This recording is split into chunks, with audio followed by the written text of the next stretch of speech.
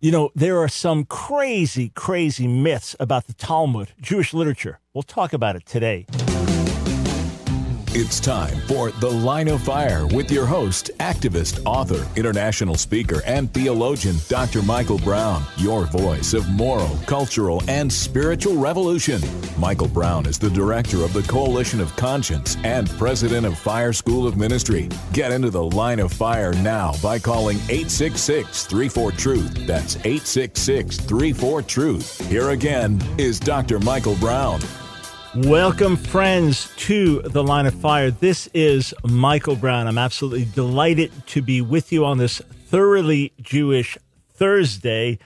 Especially delighted, extra delighted. I'll tell you why in a moment. Okay, after the broadcast, literally, immediately after the broadcast, I get in the car with my assistant Dylan, and he brings me to the airport, where I fly into Kennedy Airport, and from there to Israel, to arrive one day before our tour group. So please pray for grace on the trip. And those saying, oh, I wish I could go.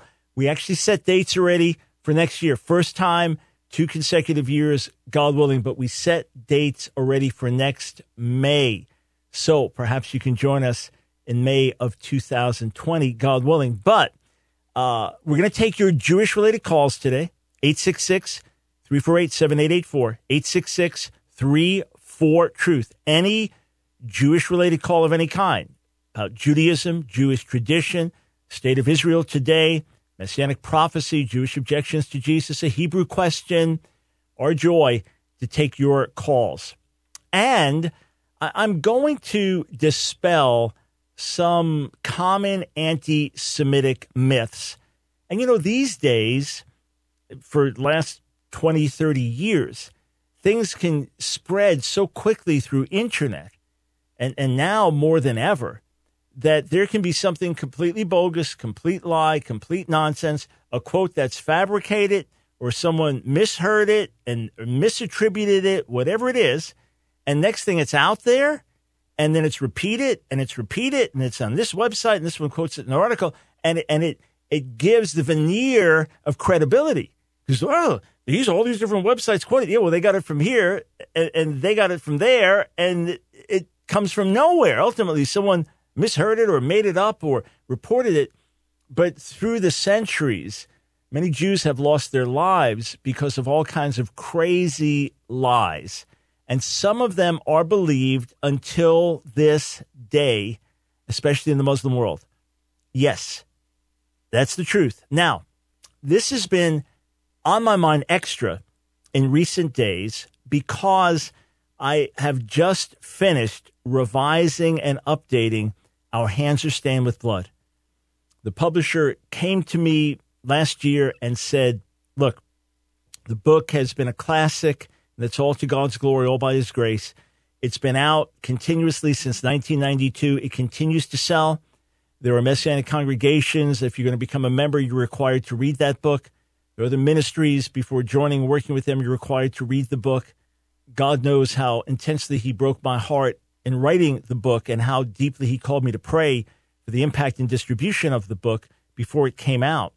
So what happened was I've been wanting to update it, add a lot of information on a lot of different fronts, revise some things here and there where we could now sharpen the discussion with further developments and things, update the bibliographies. So I knew it was going to be a lot of work and a serious enterprise, but we knew the importance of it. So God willing, late summer, around August, the new edition will be out. And I spent a lot of time adding notes, adding anecdotes, adding stories, adding illustrations, adding Bible interpretation, and keeping it in the same style and flow and focus and intensity. So in doing it, I've had to deal with some of the ridiculous lies about the Jewish people and Judaism. So I want to give you an example. 866-348-7884 with your Jewish-related questions. So one of the objections that I dealt with in the first edition of Our Hands Are Stained with Blood was this. The Talmud not only condones child molestation, bestiality, and other forms of immorality, it actually sanctions them. So in the first edition, I wrote, aside from the fact that neither Jesus nor the apostles ever charged even the worst of Jewish leadership with such sins, Jewish history testifies to the exact opposite of this groundless slander. It is universally recognized that observant Jewish communities have an extraordinarily low rate of crime, sexual immorality, and perversion. Yet these well-known facts have not stopped some Christian authors from completely twisting the words of the Talmud, taking quotes entirely out of context, and presenting the Talmudic rabbis as perverts. And by the way, if you want to understand what the Talmud says, I recommend you ask a rabbi, not someone filled with anti-Jewish sentiments. It's also strange that these same rabbis can be accused of being strict legalists in one breath, while in the next breath they're accused of being sensual libertarians. But here's one of the accusations, and this is in the updated new edition. I added this. Are you ready? I said it would take too much time here to examine some of the most common misrepresentations of the Talmud, but one case in point will suffice. Critics say that the Talmud sanctions child abuse, since the Talmud states, you ready? It was taught, Rabbi Shimon ben Yochai stated, a proselyte who is under the age of 3 years and 1 day is permitted to marry a priest. For it is said, but all the women children that have not known men by lying with them keep for yourselves, and Phineas surely was with them. Consequently, we're told by a concerned Christian minister, oh yeah, Ben Yochai's permission for sex with 3-year-old girls stands for all time. And, this concerned Christian minister adds, in order to stem the plague of child abuse within Orthodox Judaism, Israel's Supreme Rabbinic Court of Appeals needs to confront pedophilia in the Talmud and declare it no longer halakhic, no longer legal. As if Orthodox Jewish men are marrying and having relations with 3-year-olds. I know it sounds crazy, but hey, didn't you hear the quote? Let me read it to you. Rabbi Shimon ben Yochai stated, a proselyte who's under the age of 3 years and 1 day is permitted to marry a priest. For it is said, but all the women children that have not known men by lying with them keep for yourself, and Phineas surely was with them. So what's the Talmud actually saying? It's not hard to find out. It's really not hard to find out if someone wants to. So the Talmud is referring to the age when a girl converts to Judaism, not the age when she can be sexually joined to a man. So if she converted before the age of 3, she was fit for a priest. That's what it's about. All right. If she converted after 3, she wasn't. So if her family converted to Judaism and she was 2 years old, so yeah, they're all considered Jews, but the older women, let's say she had an older sister who was 10, they converted at the same time, she would not be allowed to marry a priest because priests could only marry certain people. But if she converted before she was 3, then there was a principle that's derived from these other passages that basically makes her pure enough that she could then marry a priest. That's all it is. That's it. No perversion, no wild scandal, nothing whatsoever. Here's an expanded translation. And by the way, available online. I own the books, but this is available online. So the Gemara, which is the Talmud, cites another ruling of Rabbi Shimon ben Yochai, also related to the discussion of defining who is considered a virgin.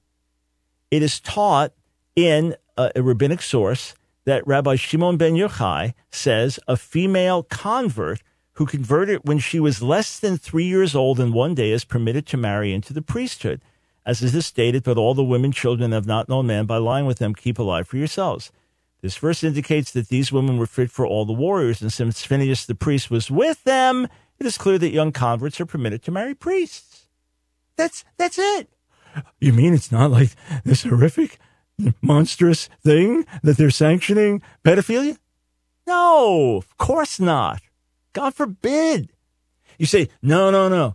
You're playing games, Mike Brown. We know your type.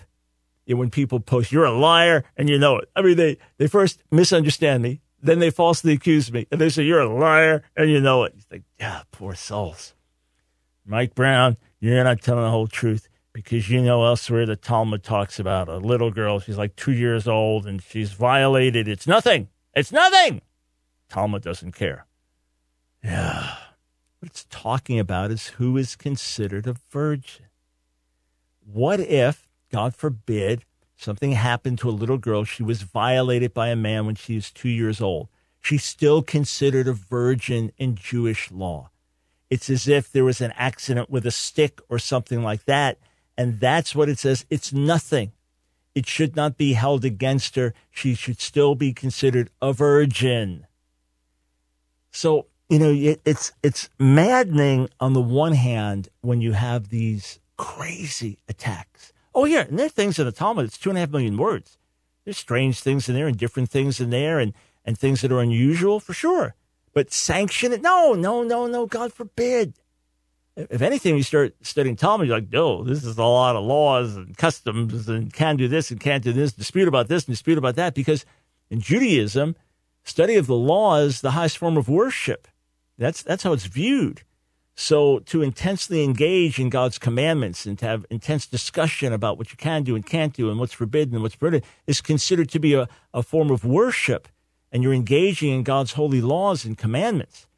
But listen, I have spent a good part of the last 47 years, think of it, almost a half century, in dialogue with traditional Jews, in dialogue with ultra-Orthodox Jews, some of whom I've gotten to know very well, some of whom I've spent hours with in private. Rabbi Shmuley is Orthodox, not ultra-Orthodox. We spent many, many hours.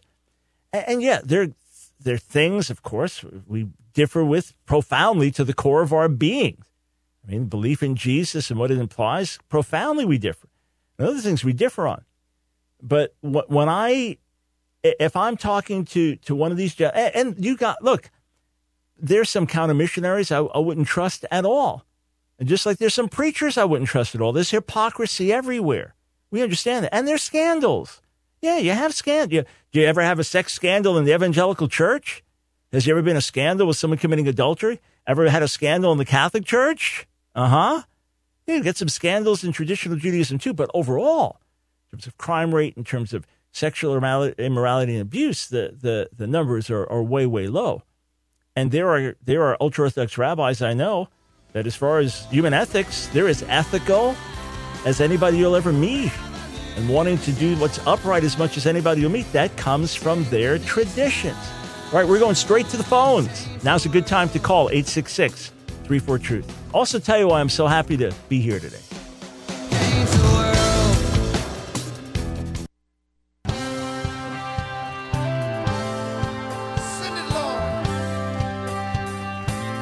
It's The Line of Fire with your host, Dr. Michael Brown. Get into the Line of Fire now by calling 866-34-TRUTH. Here again is Dr. Michael Brown.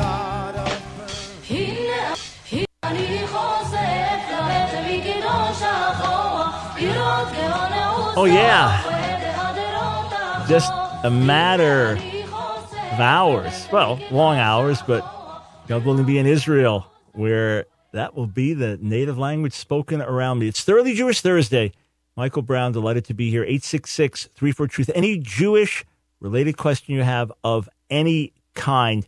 I'm about to go to the phones, but this morning I had to appear in court as a witness. There was just an issue where I had to testify and told to get there at 10 in the morning, Nancy with me, and maybe they'll get to the case by 4, maybe not. May have to come another time. And no cell phones allowed. We didn't realize till we got there. And we didn't know if we'd be able to do live radio, let alone, the case might not be heard till 5. And then maybe not today, maybe another day. And anyway, so we're like, probably I got to fly to Israel. I got to leave for Israel at 4. And live radio is not even going to bring up radio. So thankfully we were able to get things taken care of and move on by like 12:31. So we still didn't know if we'd do live radio until then. So all is well. That's why I'm extra happy to be here to take your calls live. And we start in Battle Creek, Michigan. Jacob, hey, how's the weather where you are, bud? Well, this morning, Dr. Brown, it was negative 15 with a negative 40 wind chill. So it's a little brisk up here. Yeah, but, well, at least you're a bit more used to it than, say, someone living in Florida, but that's rough. It's probably the coldest it's been up here in probably 10 years, I would say. Got it. Yeah, let me get to my question here. I appreciate it. You know, I just want to say I appreciate you, too. And if I was in your position and had to leave 4 o'clock for Israel, you know, I might just take the extra hour off and have someone else do the live show for me or something. But you're dedicated, and I appreciate that. And it's just awesome to be able to talk to you. I appreciate you. Well, thanks. It's my joy, totally my joy. But go ahead, sir. Yeah, so my question is it's referring to Genesis chapter 1, verse 26. And what I'm trying to figure out is how the Jewish society of the Old Testament viewed the word image there when God said, let us create man in our own image. And the reason I'm asking is because I think that understanding how the Old Testament people viewed God and how they viewed God is a good way of how we can look to how we should view God. And I guess the second part of my question is that word image in relation to the nature of God being that we are creating God's image, body, soul, and spirit? Is that what God was referring to when he said the image of God? So first thing is, the main Jewish commentaries we have on books of the Bible come from after the time of Jesus, and then in some cases 1,000 years after the time of Jesus and later. And you have homiletical commentaries that are early, but in terms of commentary that we'd be used to verse by verse, you don't have those until about 1,000 years after the time of Jesus. So if you're trying to find out Jewish thinking in his day, if we have evidence from the Dead Sea Scrolls or some early traditions preserved in later rabbinic literature, we get an idea. But you'd otherwise have to look at, all right, how is this translated in the Septuagint, in the Greek translation by Jewish scholars a couple hundred years before the time of Jesus? How is it translated in the Targum? That's the Aramaic translation, paraphrase, and see what we can glean from there. And then even the idea of man as body, soul, and spirit, Paul lays that out, spirit, soul, body, in 1 Thessalonians 5:23. But that's more of a Greek way of dividing the human being. The more Old Testament way would be body, soul, or flesh, spirit. So, you know, the inside, the outside. So even in that respect, the question would presume a few things. But the Hebrew word for image is tselem. And tselem could be used for making an idol. Like, don't make any image, right? A graven image. You could have one word used, but this is a related word, and it's the word for image. Likeness is broader. Rashi, who is the foremost traditional Jewish commentator, speaking on Genesis 1:26, he explains B'Tselmenu, in our image, as meaning in our form. In other words, there's something tangible about it. And then after our likeness, it's not in our likeness, but after our likeness, he says to understand and to discern. So in other words, the one is taken as more physical and outward, and the other is taken as more inward. That being said, Jacob, Judaism believes that God is incorporeal, that God is not bodily in any way, that he is a spirit being, and therefore, if we talk about the hand of the Lord or the arm of the Lord or the eye of the Lord, it's all metaphorical. It would technically be called an anthropomorphism, speaking about God in human terms. The same way if you talked about the jealousy of God or the anger of God, that would be called an anthropopathism, which is speaking of God's emotions in human terms. Anthropomorphism is speaking of him in a physical way. So Judaism does not think that God looks like us in that regard. Even if you have visions in the Bible of him like that, Judaism would say that God does not have a form, that we can observe or look at, and therefore they would not think that, for example, when we're created in the image of God, that means that God looks like a human being, and that's why we look like human beings, because we're created in his image. Judaism would not think that a human being is body, soul, spirit, so also God is body, soul, spirit. And again, that would be a more of a Greek way. Rather, that we are rational creatures like him, that we have morality like him, that we have ability to love and hate, that we can be creative, that we are spiritual beings. That would be the extent that Judaism would see us as created in his form and his image, even though you could argue that the word image is referring to a bodily replica. Gotcha. What position do you take as far as what you think that translation means, and is it referring to? I guess I'd use the word Trinity, even though Trinity is not a biblical word, but like the triune nature of God being Jesus. I believe Jesus is God. I believe the Holy Spirit is God. I believe Father is God, and so having that three in one is. Do you take that stance on what that means in Genesis 1:26? Right. You do have the Spirit of God in Genesis 1 at work. We know from the New Testament that the Father creates all things through the Son. So let's say this: it is in harmony with God creating as Trinity. Hence, in our image, in our likeness, because it is Father, Son, Spirit speaking. Normally, however, when God speaks, he speaks as one. It's not plural, it's as one. So if this is speaking of God creating in triunity, then it makes perfect sense.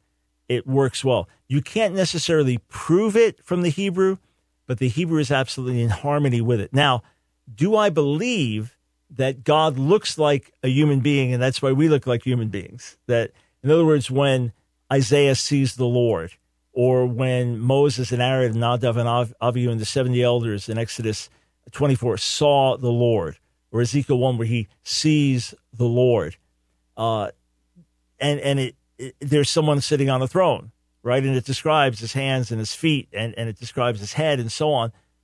At least that's how God has made himself known. And it could well be that he created us to look like him outwardly and inwardly, that we have the capacities that are uniquely God's. We're not God, obviously, but we have those capacities in terms of to love, to hate, to make moral choices, to have moral discernment, to be creative, to be artistic, etc., to grieve, to rejoice. All the things that are unique to our species come from being created in God's image. But could it also be that he does have a tangible form? You could say, yes, that's certainly the way he's been seen. Whenever he's seen and makes himself known, unless he's appearing in a fire or something like that, that's how it is. I'm not going to dogmatically say that we're created in his image and therefore the Father looks like this in terms of human form, but it could well be. That's how he certainly appears, A, and B, it would be in harmony with the word Selim. Hey, Jacob, stay out of the call, or you're probably hardy and used to it, but thank you for your questions. I hope I answered. And look, I want to be biblical. I don't want to go beyond Scripture. The fact that God is spirit doesn't mean he's just like wind. You know what I'm saying? That I realized coming from a Jewish background, even though I wasn't religious, I knew that we believed in God's incorporeality, and therefore he was entirely spirit. And to me, that translated into abstract. Shoo, shoo, spirit, wind, like a magic carpet kind of swinging in and swinging out. Obviously, that's not what traditional Jews think. But it was only when I had been saved for some years that I realized that I did not fully recognize the tangibility of the spiritual realm. Yeah, I understood it. And I knew that God in eternal spirit created everything that is, created that which is visible. But the invisible is even more real than the visible. The invisible is eternal and the visible is temporal. And not only so, the invisible, the invisible realm is a spiritual realm that is visible in itself. It's not visible to our physical eyes because of our limitations. But one day we're going to get spirit bodies. Yeah, that's true. All right, we'll be right back.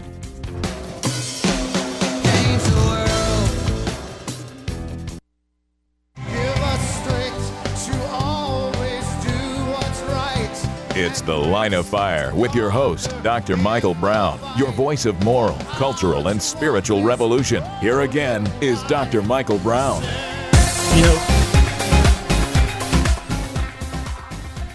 Whoa, welcome to Thoroughly Jewish Thursday. Michael Brown, just 30 minutes before leaving for the airport to begin my journey to Tel Aviv, Israel, to get there one day before our tour group. If you have a Jewish-related question of any kind, 866-34-TRUTH. Going to go to your calls momentarily, looking at a headline from today, the Times of Israel. String of attacks on Jews rattles Brooklyn neighborhood. NYPD opens hate crimes investigations, beefs up presence in Crown Heights after a series of unprovoked assaults on identifiably Jewish residents. These things happen from time to time, and anytime any group living peacefully is then targeted by another group simply because of their religion or their race or their ethnicity, that's ugly and that's scary to that community. It's one thing when you have gang warfare back and forth. That's terrible and tragic, but folks are provoking one another and challenging one another. But when you have folks trying to mind their own business and live their lives, and then they get attacked because of the color of their skin, because of their religion, because of their ethnicity, that's ugly, and it's scary for the community. And unfortunately, whether it's happening in Brooklyn or it's happening somewhere else, it's happening around the world against Jewish people. Antisemitism is tragically alive and well. In my book, Our Hands Are Stained with Blood, as we have completely gone through it, revised, updated, added lots and lots of tremendous information and discussion. The new edition coming out, God willing, in August. I'm struck once again writing the book originally in 1991 and then now working on it again. So almost 30 years later, how certain things, it's not just they never change, they keep getting worse in terms of Jew hatred. At the same time, God continues to work, God continues to back, and many, many Christians around the world stand with and pray for Israel. 866-34-TRUTH. Let's go to Jody in Idaho. Welcome to the Line of Fire. Well, thank you, and I appreciate you taking my call. But I want to, first of all, thank you for your program, and you have a great outreach to the Jews. And I was wanting to know I got two questions. I was wanting to know the key passages that is best to go over with our Jewish friends on how to witness to them. What is the key passages from the Old Testament to witness to them? And also, the other question would be, what happened to the Pharisees and the Sadducees? Do they still exist? Yes, sir. So let's answer the second question first. In the days of Jesus, the Jewish historian Josephus mentions three principal groups: the Pharisees, the Sadducees, and the Essenes, who are the likely authors of most of the Dead Sea Scrolls. There were other groups, political groups like the Sicarii and groups like the Therapeutae, but they were less significant groups. So what happened to these different groups? The Sadducees were very much temple-based, and with the destruction of the temple and with the destruction of Jewish sovereignty, they controlled a lot of the leadership. They were basically decimated and lost to history. Now, there are some who claim that they were the legitimate Jews, that they rejected the traditions of the Pharisees, and they have continued until this day, and that they are the Karaite Jews today, which is a very small group. But let's put that aside and say, generally speaking, the Sadducees as a major movement was largely lost to history. The Essenes also largely lost to history. Many of them had already separated from the temple and thought it was corrupt, but the Romans effectively destroyed them and wiped them out, and they were not able to continue, however many survived, in a tangible way over the centuries. The Pharisees survived in what is called traditional Judaism or rabbinic Judaism. Basically, the Pharisees over the next centuries now became known as the rabbis. So the authors of the Talmud, of traditional Jewish literature to this day. One of my friends is a counter-missionary, ultra-Orthodox Jew. So, long beard, black coat, the whole bit, studies many hours every day. And he refers to himself as a Pharisee. He calls himself your Pharisee friend.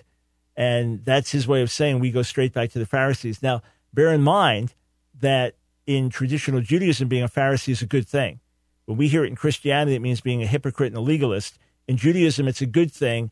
And traditional Judaism doesn't accept the very negative outlook that's found often about the Pharisees in the New Testament. So that's explanation there. As for sharing the gospel with a Jewish person, if the person is not a religious Jew, the person is more secular, they may be very open to you just sharing the gospel with them like anyone else, sharing your testimony, talking to them about their own life, about sin, about their need for God, and you might as well quote John 3:16. But if they say, look, I don't believe in the New Testament, I'm Jewish, then the very best single passage to point to is Isaiah 53, and ask them to read it out loud in an English translation they have and ask, who is that speaking about? To see if they can understand the idea that the Messiah came to die for our sins and that our own people didn't recognize him in doing so. That would be the number one passage to go to, Isaiah 53, a great place to start. Okay? Okay. I appreciate your ministry, and you do a great job, and I appreciate your book on the hyper grace book, but this is the Jewish section, so yeah, we'll ask got it. Questions about that later. Yes, Thanks, sir. God bless. God bless. And Jody, if you want to get one book that'll orient you, that's a good book to give to a Jewish person, get The Real Kosher Jesus. Among my books, just one book. If you're going to read it and then give it to a Jewish person, The Real Kosher Jesus. 866-34-TRUTH. We go to Jacob in Clarksville, Tennessee. Welcome to the Line of Fire. Afternoon, Dr. Brown. Okay, so my question is, it's a two-part question. One is about the Hebrew word Chodesh, and the other one would be the Hebrew word Yom. My understanding, at least, of the word, the first word could be new moon and also month, and the other one, as far as my understanding, the word Yom could have several different meanings. Now, I have a whole lot of people in my family and in my circle who are very big on keeping Shabbat, and everybody has different opinions on that. But I was wondering, you'll see in Genesis things such as in the evening in the morning the first day, the evening in the morning the second day, but you'll also hear God say statements like he called the light day. And when I open up the Hebrew and I look at the vowels, which I know we're not in the Semitic, but I understand that the vowels are different. So am I to understand the word day as a 24-hour calendar date versus a time of daylight, like in John 11:9? Yeah. So let me jump in. Yes, sir. Yeah, the first thing, the first word Chodesh. So you did a good job on it, but accent on the first syllable. Chodesh, in itself, it means month, but it is a month from new moons. In other words, the months were tied in with new moons, or new moons were celebrated each month or recognized for their importance. That the biblical calendar, the Jewish calendar, was a lunar calendar versus a solar calendar. So Chadash is the word for new. Chodesh is month. But again, a month and a new moon were very much interchangeable in terms of the beginning of the month and a new moon. There's no issue in terms of the vowels with Yom. That's not the question there whatsoever. So when the words were pronounced with vowels but not written with vowels for many centuries. But Yom simply means day, just like our English word day, meaning it could be day and night, right? So that's daytime and nighttime. Or you had evening and morning, one day meaning 24 hours. And then in Genesis 2, you have the expression biyom, meaning in the day that, which is literally when. That can be referring to several days, or, when could be over a period of a month, or it could be referring to a minute. So the Hebrew word day in and of itself doesn't tell us anything about 24-hour or not, because it can be used for daytime just as well. So within Genesis 1, you have that it can be used for daytime, or that it can be used for a 24-hour period, which would indicate it's just like our English word. And let me say this, the whole debate about young earth versus old earth, that is a much bigger debate than the meaning of the Hebrew word yom.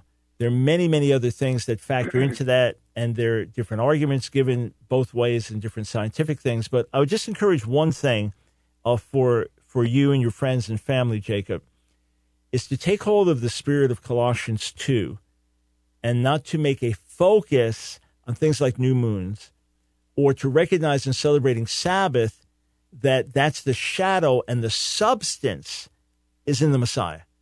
The substance, the body of things is found in the Messiah. And therefore, the real emphasis needs to be on being in him, walking in him, fellowship with him, as opposed to observance of a day or celebration of a new moon or something like that, which I believe you would affirm in your heart as well. Hey, thank you, sir, for the call. Good speaking with you. 866-34-TRUTH. Okay, I've got like 45 seconds before I go to the break, so I'm going to come back, and let's see who's up next. Tyler, you're next, then James, Jose, Philip. We'll get to as many as we can on the other side of the break. But please pray for a tour group traveling over, some coming from parts of the country that'll be real cold, and there are potential issues with flights being canceled and things like that. You can pray for God's blessing on the tour. Really looking forward to this one as much as or more than any I've done. And boy, the tours so far, people are really blessed. That's what blesses me, because I'm a steward. I'm conscientious of the fact that people are spending time and money on what could be a once in a lifetime trip. And boy, oh boy, does it exceed expectations. There's just something special about Israel. And pray for some divine appointments. Pray for me to run into some religious Jews that know me from online and we get to meet face to face. Let's believe God that I'll come back with some stories about that. It's The Line of Fire with your host, activist, author, international speaker, and theologian, Dr. Michael Brown. Your voice of moral, cultural, and spiritual revolution.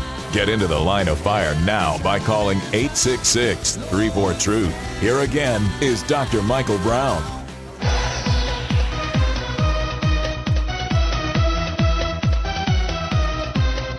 Welcome to The Line of Fire. Michael Brown, thanks for joining us on this thoroughly Jewish Thursday. By the way, tomorrow I'm going to be answering some fascinating Facebook questions that were posted. And then, God willing, Monday, you'll be hearing me live from Israel. We get all connections established properly. We'll be broadcasting from Israel either way, but hopefully live from Israel on Monday. All right, Cumberland, Maryland. Tyler, welcome to The Line of Fire. Hello, Dr. Brown. Hey. So I just had two short questions. I'll try to make them as short as I can. First off, I just want to thank you for your ministry. I really appreciate everything that you do, and it really helps me to find faith and stuff, especially whenever I deal with counter-missionary arguments and stuff. It's really good to have someone out there, speaking about these things and taking a look at Scripture and, breaking it down and giving, information on these things according to Scripture and, early Jewish commentary. So I do really appreciate that. And my question, the first one is, I wanted to know, where do you go for information on the Dead Sea Scrolls and Septuagint? How do we know the authenticity of these early Jewish writings? Yeah, go ahead. And my second question, I just want to ask you, Like, how do you manage to maintain faith whenever going through studying these things and looking at these things through, with all of the counter missionaries out there and stuff? Where do you find your faith in what you believe? Yes, sir. So thanks for the kind words, and so glad we can be of help to you. Regarding the Dead Sea Scrolls, the earliest copies of parts of the Hebrew Bible that we have, and then other documents regarding the history of the composition of the Septuagint and then other ancient witnesses, there are quite a few good books on textual criticism of the Old Testament. I just typed that in on Amazon, for example, Old Testament textual criticism. There are a few books that come up immediately, and all the ones I'm looking at are books that are considered reliable. You might want to get a broader question: are the Old Testament documents themselves reliable? Walter Kaiser has a good book on that. Are the Old Testament documents reliable? But otherwise, just type in christianbook.com or Amazon, type in textual criticism of the Old Testament or Old Testament textual criticism. You'll find some standard textbooks come up, and they'll give you all the information. They'll give you all the background. A lot of times, if you have Bible software, they'll have some good Bible encyclopedias or dictionaries with them, and you'll have a lot of the information right there online. But if you just look up certain articles online, I can pretty well tell quickly if this is a good source or a bad source or how scholarly it is or isn't. Sometimes it's not always that easy. So the good textbooks or good respected Bible dictionaries and encyclopedias will give you background articles. As for maintaining faith, of course, God is the one that helps us and strengthens us and keeps us. So I give glory to him for strong faith in my life after 47 years in the Lord. But number one, he wonderfully saved me. He wonderfully, gloriously, radically saved me. And that salvation was so real, and God working in my life in those early days in the Lord was so real, and the fellowship I enjoyed with him those early years in the Lord so intense, so special, that it was hard for me not to believe in that regard. But from day one, I was challenged.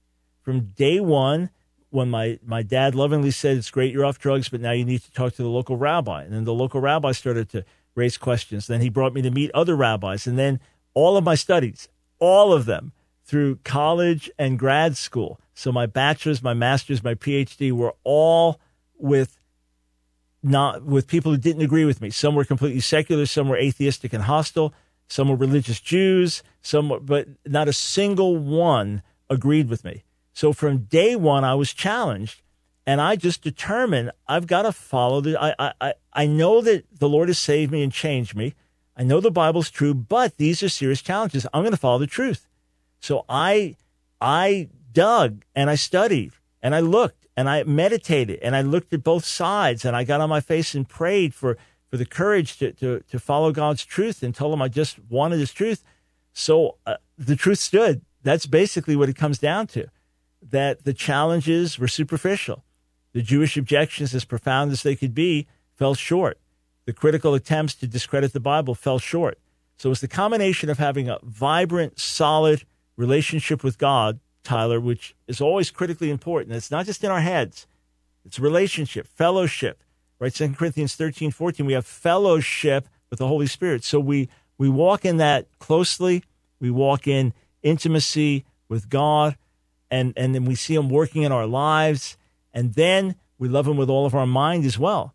So whatever questions come up, whatever issues, we study, we look, we consider, and we find, hey, there are good reasons. That's why people are helped by my material, because I struggled. I was challenged. I was asked tough questions. I didn't have the books on Jewish objections to go to. I had to write them. So I had to go through the fire with my hope that we could help others not having to go through it. But I went through it, came out stronger on the other end. And I remember in grad school, all right, I looked at, okay, here's yet another objection. It's like, let me look at it. Let me evaluate it. At a certain point, you think, okay, I've done my level best to show intellectual integrity. I think I can rest peacefully in the midst of that. Thank you, sir, for your question. 866-34-TRUTH. Let's go to James on Long Island. Thanks for calling the Line of Fire. Thank you for taking my call, Dr. Brown. I know you're short in time, so I'm going to make it quick because I really have two questions. The first question that I have, as I read Isaiah 7, it seems to me that before Isaiah even went to Ahaz, God already said he was going to send Israel into captivity, because it said the name Shear-Jashub means the remnant shall return. So if they were still in the land, why would the remnant still return if the group did not leave yet? And by the way, if you go back to Isaiah 6, the end of that chapter is a judgment chapter. That judgment is coming, and Shear-Yashuv can have the twofold meaning: a remnant will return / a remnant will repent. Yeah, so Isaiah already knew that judgment was coming, but you don't know how soon. You don't know. You always hope maybe with repentance it can be put off, right? Okay. But Isaiah says in the 8th chapter that his children were actually signs. So yeah, you name a kid Shear-Yashuv, a remnant will repent / return. You're saying that there's going to be judgment. Absolutely. He knew it was coming. Okay, now, yes, sir. Now, here's the second point. Now, I don't agree with it, but I have to ask it. Yeah. Would God allow sin to happen in order for prophecy to fulfill? Here's the reason why. The name Bathsheba, I've been researching it today. The name Bathsheba means daughter of Hope, or house of Hope, or daughter of Hope. Now, how is it that Solomon, which was prophesied in part in 2 Samuel 7:12 to be the son to build a house, is born to the daughter of Oph? Now, was Bathsheba placed there by God in some way or some form? Yeah. Because doesn't the name somehow insinuate that the Oph is going to come from this woman? Yeah, so that's a fascinating thought, James, and I love you digging into this. It's easy to read too much into names. Bathsheba can either mean daughter of 7 or daughter of an oath, as you said. It's related roots. So for sure, that could have been part of her name. There could have been an oath. She was born in response to an oath that was given, or whatever. But you don't want to read too much into names because even look, my name is Michael, who is like God. When my parents named me Michael, they weren't consciously thinking, let's name him who is like God because we're worshiping God. They picked the name Michael for other reasons. So we don't want to read too much into that. But to answer your larger question, God's a redeemer. It's not that God makes one person sin. Here's a guy, upright, fearing God, trying to please the Lord, and God says, I'm going to make you get drunk and sleep with a prostitute. And then that prostitute is then going to get angry and then murder this person. And I'm making the whole thing happen so that out of that, someone can be born out of that ends up coming to the Lord because the hardship. That's not what happens. It's that God allows us to make choices.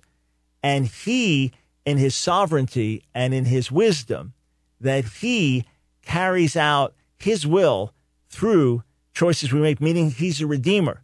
So he did not make people crucify his son.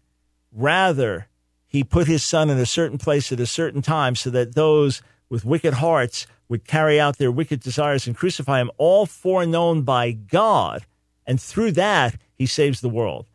As opposed to taking someone who's God-fearing, honoring the Lord, praying, fasting, and saying, I'm going to make you kill my son through thus and such.